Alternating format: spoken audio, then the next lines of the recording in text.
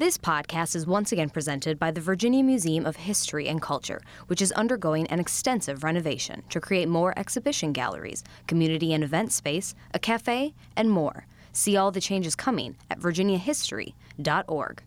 This podcast is also sponsored by the Library of Virginia, where collections of more than 129 million items tell the stories of Virginians to nearly 4 million people yearly. Find Virginia history at lva.virginia.gov.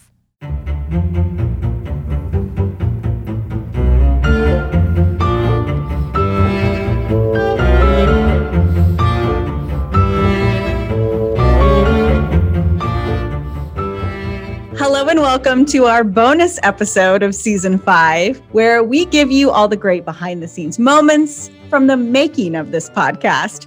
I'm your host, Rachel DePompa, and I've got a new title. I'm the new Director of Investigations at NBC 12. I don't even know what to say.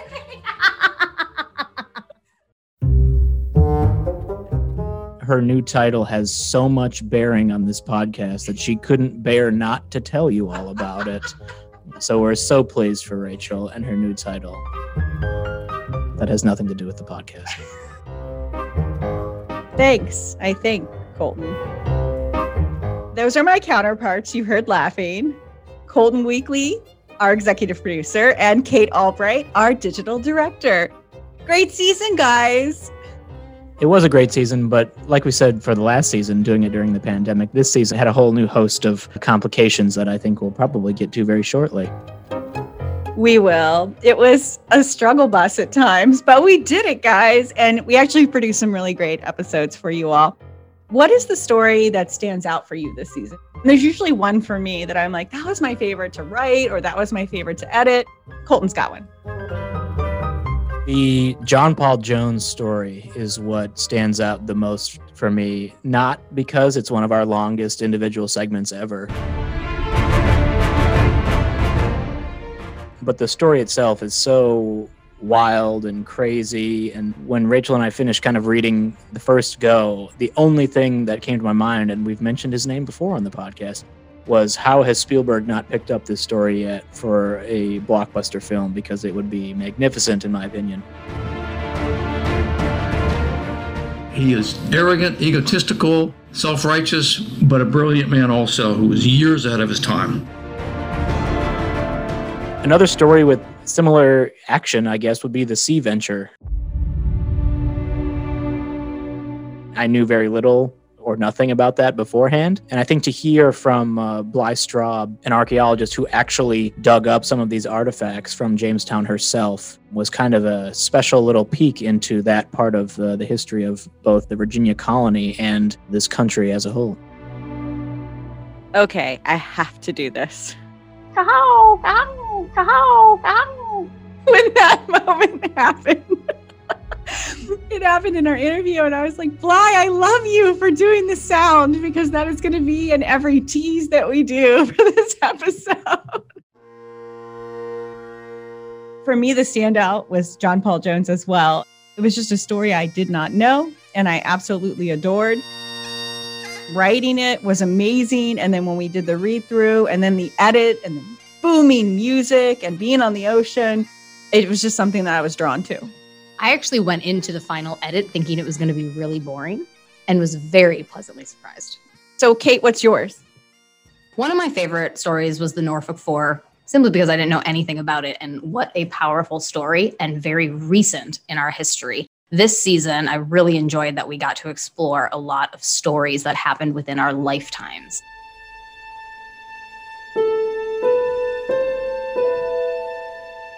For me, the Norfolk Four, that last line was just, I don't know if we've had a better last line.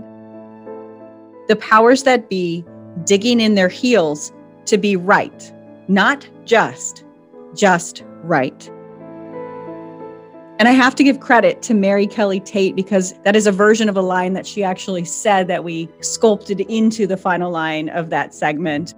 Mary Kelly Tate was amazing in making you understand how someone could possibly say they did something when they didn't. The science behind that and the data behind that, it really was one of my favorite interviews from this season.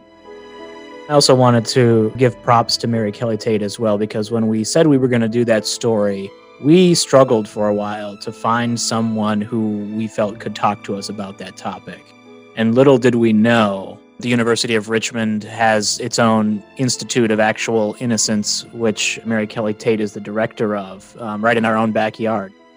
There's such a wealth of knowledge and expertise spanning so many different topics around Richmond and Central Virginia that once we got her in for the interview and then Rachel told me how the interview went, I was so pleasantly surprised with that, as well as how the story itself came out. I thought it was magnificent. Let's talk about the Witch of Pongo. Yes. The Witch of Pongo, Kate, was so interesting. It was about female empowerment. I remember I was on a camping trip with my husband a few years ago, and we saw a sign for Witch Duck Road, and we had a lot of guesses about what that possibly meant, and none of them had to do with a woman being accused of being a witch. Did that story resonate with you, Colton? Did actually, because back... I'm a witch!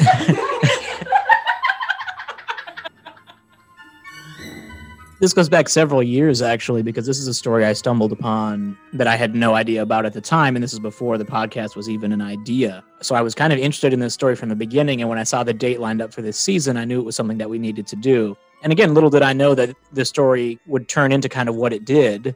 One thing, and this is going to be me being very picky, it's the Witch of Pungo, Pungo. I hear a lot of Pongo over there. Pungo, a small little area of Hampton Roads. Sorry, that was my Maryland dialect coming through. And also, Colton, we just got done discussing our Minnesota accents, so I feel like some forgiveness should also be thrown to me. Also in episode 1 was William Morva, which was a story that was actually deeply personal to me. There's a couple of moments throughout a year that I actually wanted to avoid writing podcasts about and episodes about. I have a feeling when Kate listened to it for the first time and Colton, they had unexpected reactions. Yeah, I think my reaction when I first listened to the Morva segment was I knew Rachel had said that she had been there around the time when all of this stuff went down in Blacksburg. But I think my mind didn't allow itself to explore, I guess, how personal that would be for Rachel. I think I felt it would be very not emotional, I guess, for some reason. And so when I heard Rachel's emotion for the first time, actually, when we were going over the segment, that really kind of brought that segment more to the top of that episode for me. We talk a lot about these stories from centuries ago or several decades ago where there's no necessarily personal connection. So I think the personal connections that we had, not only in episode 1, but throughout the season, kind of helps bring those stories to our listeners in more of a emotional and personal way, and not just, here's a story, here are the facts. I think it kind of helps tie into our listeners a little more.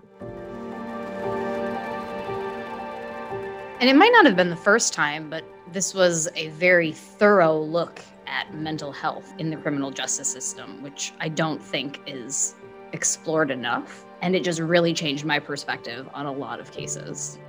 I wasn't expecting to have the emotions that I did come out. They're always kind of there under the surface for some moments as a journalist. And we're really good at not allowing our emotions to get in the way of things and not feeling things and compartmentalizing things. But I think there's something very intimate about podcasting where you're telling a story. And so that comes through.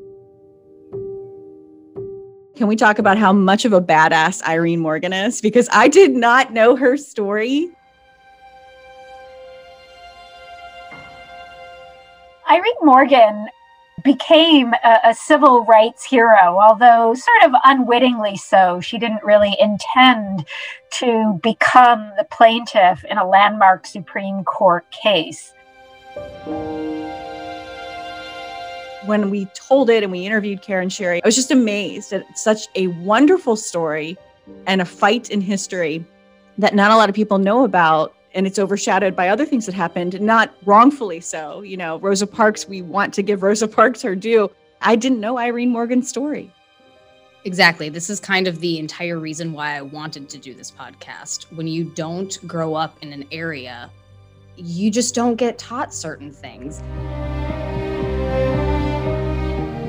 I had no idea that had happened, right? There's the Rosa Parks, which obviously comes to mind first when you think about this.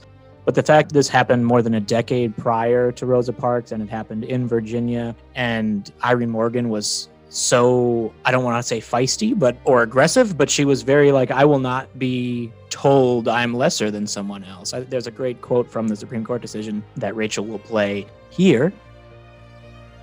He called the decision, which handed Irene Morgan that victory, he called it a decisive blow to the evil of segregation and all that it stood for. That really spoke to me, and this is one of the big reasons why we do the podcast. I think there are plenty of our listeners who maybe have heard her name if they grew up in Virginia, but did they know the whole story? And for those who listen who did not grow up in Virginia or who are listening to us outside of the Commonwealth, I doubt many of you knew Irene Morgan's story, but you do now, and I think that's very valuable. We've already talked about Captain John Paul Jones, but I do want to give a shout out to Ed Moore. He's an amazing storyteller. I can see why he's invited everywhere to tell this story of John Paul Jones. Episode 3. This is where we meet Jim Bailey with the Manassas National Battlefield Park. And also, like Ed Moore, what a phenomenal storyteller. He really cuts to the emotion of a story. And that's what he did with that battle when we talked to him. So as a young boy, going to these big battle reenactments and walking through the camps, I could smell the smoke of the fires. I could hear the horses whinny and hear the artillery and musketry crackle during the reenactments. Yeah, when I think about Jim Bailey in that segment, Rachel has said, maybe not in the Behind the Sounds episodes before, but she said to me more times this season, partially because she wrote almost all of the segments this season, she does not enjoy writing Civil War segments. Those were all Colton writes in all previous seasons, I think, save for like one segment maybe in last season. When she was doing most of them this season, she would get to them, and I knew because she'd come right to my desk that morning like, I don't know how I'm going to start this one or end this one, and it was a thing all season long. But with Jim Bailey, she came to me and she said, I really like how I ended this one, but it's not what you expect. Which both intrigues me and scares me when it comes to segments like this. And correct me if I'm wrong, Rachel, but this is the segment that ended with the letter from the soldier about his 2 sons. And we found out the soldier did not survive the Battle of Manassas or Bull Run. Major Sullivan Ballou. He ends with a letter from Major Sullivan Ballou to his wife, talking about his sons. And being a recent first-time father myself, that letter really spoke to me. And Rachel mentioned after we read it and after we both kind of were like, wow, that was a great ending, that we thought that was a great way to finish that segment, because that battle itself was kind of the first major land battle of the Civil War. There was a lot to talk about afterwards, so ending that was going to be tricky, but I thought that was perfect. And I think Jim Bailey came to that interview well prepared and was a fantastic interview. And we've had very good luck with folks who work at the National Battlefield Parks around Virginia. So knowledgeable, great storytellers. Always worth a visit to those places if you get the chance to go to talk to those men and women. I will say, when he told the story and read me the letter in the actual interview, it was like a dagger. I cried. And he says, as for my little boys, they will grow as I have done and never know a father's love and care. Little Willie is too young to remember me long, and my blue-eyed Edgar will keep my frolics with him among the dimmest memories of his childhood.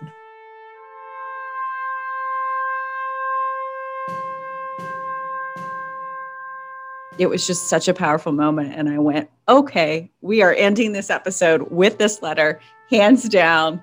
And thank you, Jim Bailey, for, as Colton said, being so well prepared for that interview to have those little moments to talk about.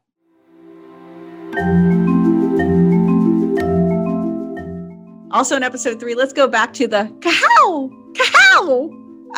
Come on, somebody else do it. Kahow. That was Kate, no. No. I'm the only one who's brave enough to do it, but Bly was brave enough to do it. Tahoe, tahoe, tahoe, tahoe. When we got to the Sea Venture, Kate, and you listened to that edit, rough draft for the first time, what stuck out to you? So just for our listeners, I do not read these stories before I go in to make the final edit, because my job is to make sure that the story makes sense to our listeners. So I go in completely blind. I don't deal with the back and forth between Colton and Rachel. So I didn't know about the cannibalism. It was really something. It just sits with you when you hear it. And I almost wanted to cut it out, but instead I said, you know what? No, because this was so interesting. And I went off on a tangent with Bly in the actual interview to say, you have to tell me more about these archaeological digs and what you found and about this girl. In the end, I think Colton would have killed me if I said we're not putting that in there. I think you mentioned that to me when we were reading it for the first time. You said this next part is really brutal. And I thought about taking it out.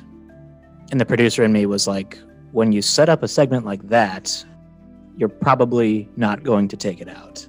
And yeah, because you think shipwreck, Caribbean, okay, maybe they had to resort to cannibalism in Bermuda.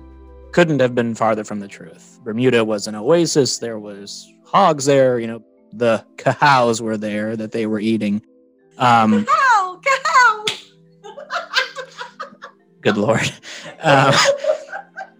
Things were way worse in Jamestown. So what kind of a twist of fate for those on the Sea Venture of, had that hurricane not blown them to Bermuda, they would have likely starved to death and resorted to things that are unimaginable. Episode 4, The Behemoth.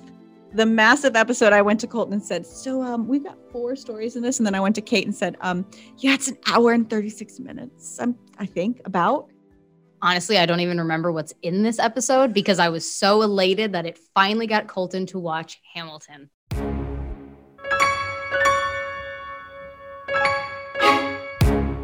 Exactly. Ding, ding, ding, ding, ding. Because the first story we put out there was Hamilton. Colton had never seen the musical. It was a point of contention between all of us. Kate and I could not believe it. We would constantly harass him about watching this movie. He finally got a chance to sit down and watch this play, but he got to watch the movie version that's on Disney Plus. And Colton?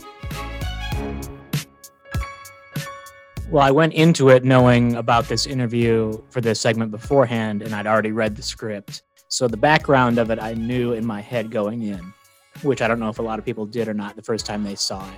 So I think that helped me because I was also watching very closely and trying to pick it apart because it's been so hyped up. I was like, I'm going to find everything wrong with this. And it was very difficult. I don't know if I found anything that I disliked. So now I get it. It was fantastic. What about the edit of that episode? Because I tried really hard in my initial edit to kind of match the pitch, the music, the feeling that you get when you watch Hamilton. Kate, how'd we do? As soon as you said, if you've seen it, you're smiling right now, I had already been smiling. That was a love letter to all of you Hamilton lovers out there. Also in episode 4, we have The Gray Ghost.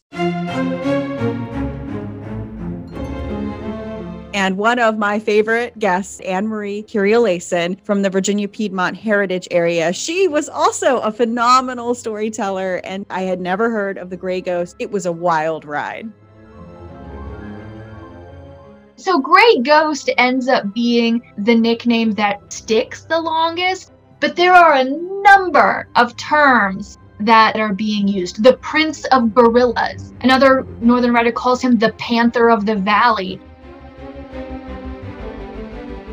Didn't know of many of his actions during the war itself, had no idea about his life after the war. And that is where in this story I was most interested and most perplexed, I think.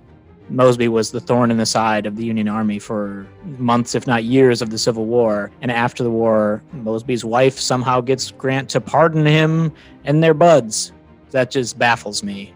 And even his later views on slavery, I think it was after he spent time in San Francisco, he was away from Virginia for quite some time. All of that was very interesting to me just because it feels so far removed from how we got here. But it really isn't. And those are the stories that really kind of get me fired up about history. Yeah, that story to me was a great lesson in that none of us are done learning. And just because we think one way today does not mean that we don't have the power to educate ourselves more and change those views. That was my favorite part of that story, was kind of the contradiction of his life, but also how his views changed and tracking the way the views changed. Because I think that's important, that you don't blanket somebody as, oh, this person believed in this. I think we all learn this in life. Nothing is black and white. It's always shades of gray in the middle. It was nice to see a story where we could point out both sides, the negative, the positive, the change, the growth that people do. And don't miss the fact that Rachel just said shades of gray about the gray ghost. I don't even know if she realized it, but here we are. I realized it. Kate just snorted. I realized it.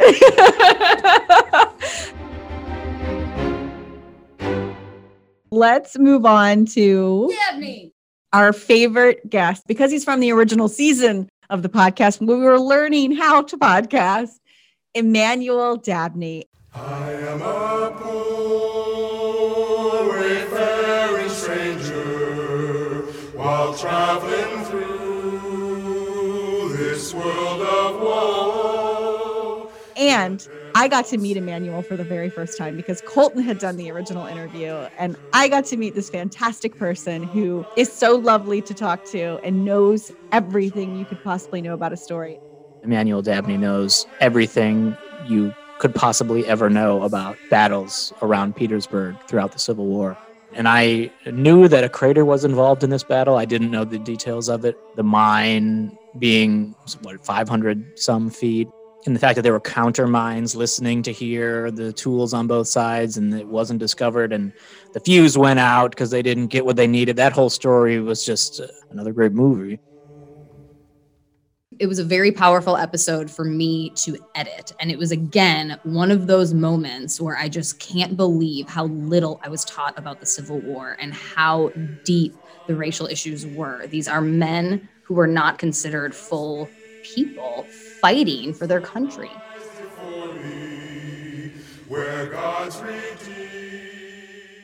Last part of that episode, Henrietta Lacks, which Karen Rader, having her be able to talk about ethics, was absolutely amazing, because it is such a difficult topic to talk about, because there is a family who was deeply wronged, and many see that. But there are also so many great benefits and values that have come out of that discovery that it's a hard topic to talk about. It was also really timely for us. Yeah, if you are a news consumer like we all are, you know how timely it is with the family just coming out now with a new lawsuit. The week our episode drops. Right, and so it just shows how it is still timely, because her cells are still being used for medical advancements, and I can see very vividly both sides of this story. And full transparency, the fact that this lawsuit was announced the week our episode came out was a complete blindside. There was nothing like roiling in the background if we thought, oh, maybe this is coming, so we should do this segment. This was months ago we decided to do this segment, weeks after it had been written, and boom, it comes out the same week. Pure coincidence. A story that I think has lots of history behind it, but lots of future ahead of it as well. Who knows? We may revisit it. Episode 5, Andy Talkoff. He talked to us about a moment in history that was really kind of, we saw this moment in history, Colton and I, and we said, oh, let's do this. Robert E. Lee actually tried to resign after Gettysburg. But then as we're doing this interview with Andy, he's pointing out to us some of the reasons why this maybe isn't a moment in history that people would have cared about, because it might have been used in the myth making for Robert E. Lee. So it was a kind of a double-edged sword. How do you tell this story properly? And I think we did tell this story properly. We saw this story. We're like, yep, we're going to do this story. We got Andy to talk about this story. And Rachel, wrote this up. We're reading the first kind of draft of it. And we get to a soundbite with Andy where he says what Rachel just said of, this letter would mean nothing and would not be remembered if not for it showed how humble Lee was. And as you said, Rachel, the myth making of Lee. And I kind of looked at Rachel. So why are we doing this? Are we propagating this tool to prove how great a legendary Manly was? So we had a serious conversation between us of, I don't think we should scrap it, but we need to be very cognizant of how we talk about it and how we write it and edit it together. We were able to craft it into something that I think was worth knowing and worth learning about. I think in a lot of our previous episodes, we've talked about just this, the conversation that followed the Civil War.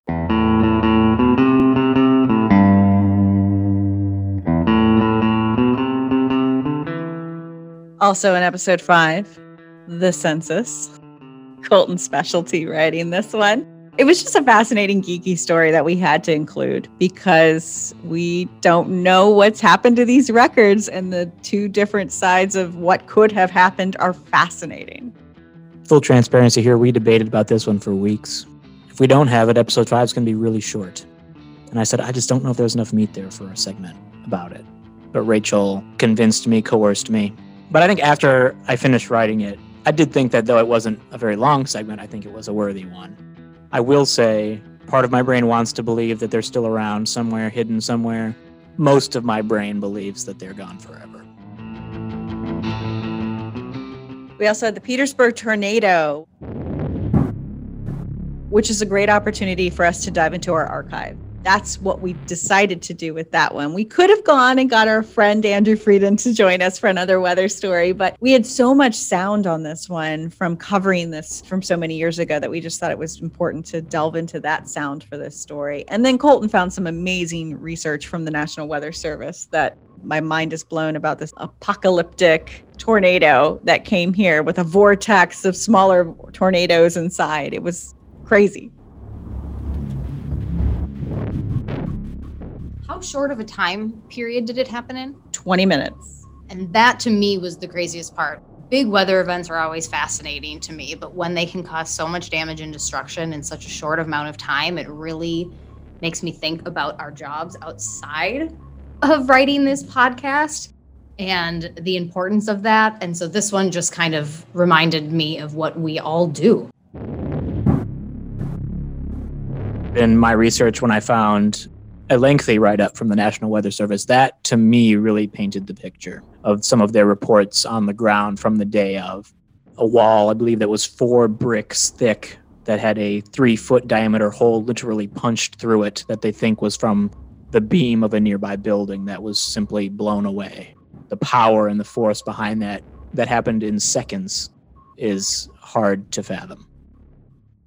And finally, episode 6, which Kate will hear later today as we're recording this for the first time. And I'm excited for her to hear this one because I think we tell an important story in this that is most definitely one of the most brutal stories that we have ever shared. And it involves the Paspahegh Indians. And it's a story that I've never heard before, never learned in school because it's about the foundings of Jamestown. But it's what happened to these people that were here when the settlers arrived from England. It's devastating. Yeah, and I think the fact that Kate hasn't heard it yet is really setting her up for this one. We first read about this one, Rachel, months ago when we were planning this season. And we looked at each other and thought, is it going to be too much? Is it going to be too gruesome? Producer in my mind said, well, if we're having this discussion, it's probably a story worth telling because it's important. It's not pleasant, but it's important. And I think Luke Pecoraro is the perfect person to tell this story. We've had him on a couple times now. He's fantastic. But yeah, I think he makes a very poignant point in this as well. We talk all the time about Jamestown, but we don't talk about what happened to make Jamestown a reality. There are a lot of different accounts like this in early Virginia history that I think have been glossed over time, all towards telling this story of the Jamestown settlement and perseverance, but at what cost? It's a Native American story that we needed to tell. Well, I'm excited to edit it now because, like you guys know, I do not like to skip the hard parts of history because the good and the bad, that's how we got here. And finally, the Unite the Right rally.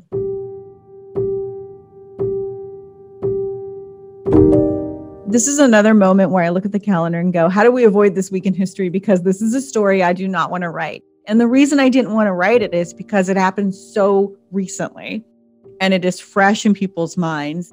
You know what, though? We need to tell the heart of this story because we're all living this now with the rise of some of these groups that showed up on that day and what we've seen after with the insurrection. It's important to not overlook this moment because it happened 5 years ago. I know you were dreading writing this story because of how recent it is, but knowing that I get to edit it is actually very exciting to me because I don't know if you guys remember, but I moved to Virginia the week after the Unite the Right rally. So my first news coverage in Richmond was the fallout of that and the protests that happened in Richmond directly after. That was kind of my first experience as somebody who grew up and spent all of her adult life in the Midwest. And it actually made me want to do this podcast. And that was really what spurred this whole idea because I realized I knew so little about the South and the different types of issues here because we just don't have that. I'm not saying there isn't racism in the Midwest. Of course there is. It's just very different. We mentioned before that Kate and I grew up about 45 minutes apart in Minnesota. The South, Virginia, is a very different feeling, I think, when it comes to race and issues like that, especially with Richmond being the former capital of the Confederacy. I was actually off of work that weekend. I had been at the station for about a year at that point, and I was out in Western Virginia with my now wife. Saw that had happened on that Saturday, and we were driving back to Richmond that Sunday. But we stopped to get gas at a gas station, I believe on 64, but we were still west of Charlottesville. I think I went inside to buy some snacks or something, and I'll never forget that there was this large white van that was parked outside of this gas station, thought nothing of it. But then the people climbing out of that van wearing shirts that were swastikas and the way that they were treating the clerk of this gas station when I was inside was very startling to me because it almost felt like this is what you read about or see black and white videos of 65 years ago. As you said, Rachel, years later, it's still very, very fresh for a lot of people. And I think, as you said, we looked at this and both were like, oh man, I don't know if we can do that. But after having read it, I haven't heard the final edit yet. After having read it with Rachel, I do think that personally that we did a good job with this segment, and I hope our listeners agree. I hope we did this episode justice. I feel like it was one that was hard to tell.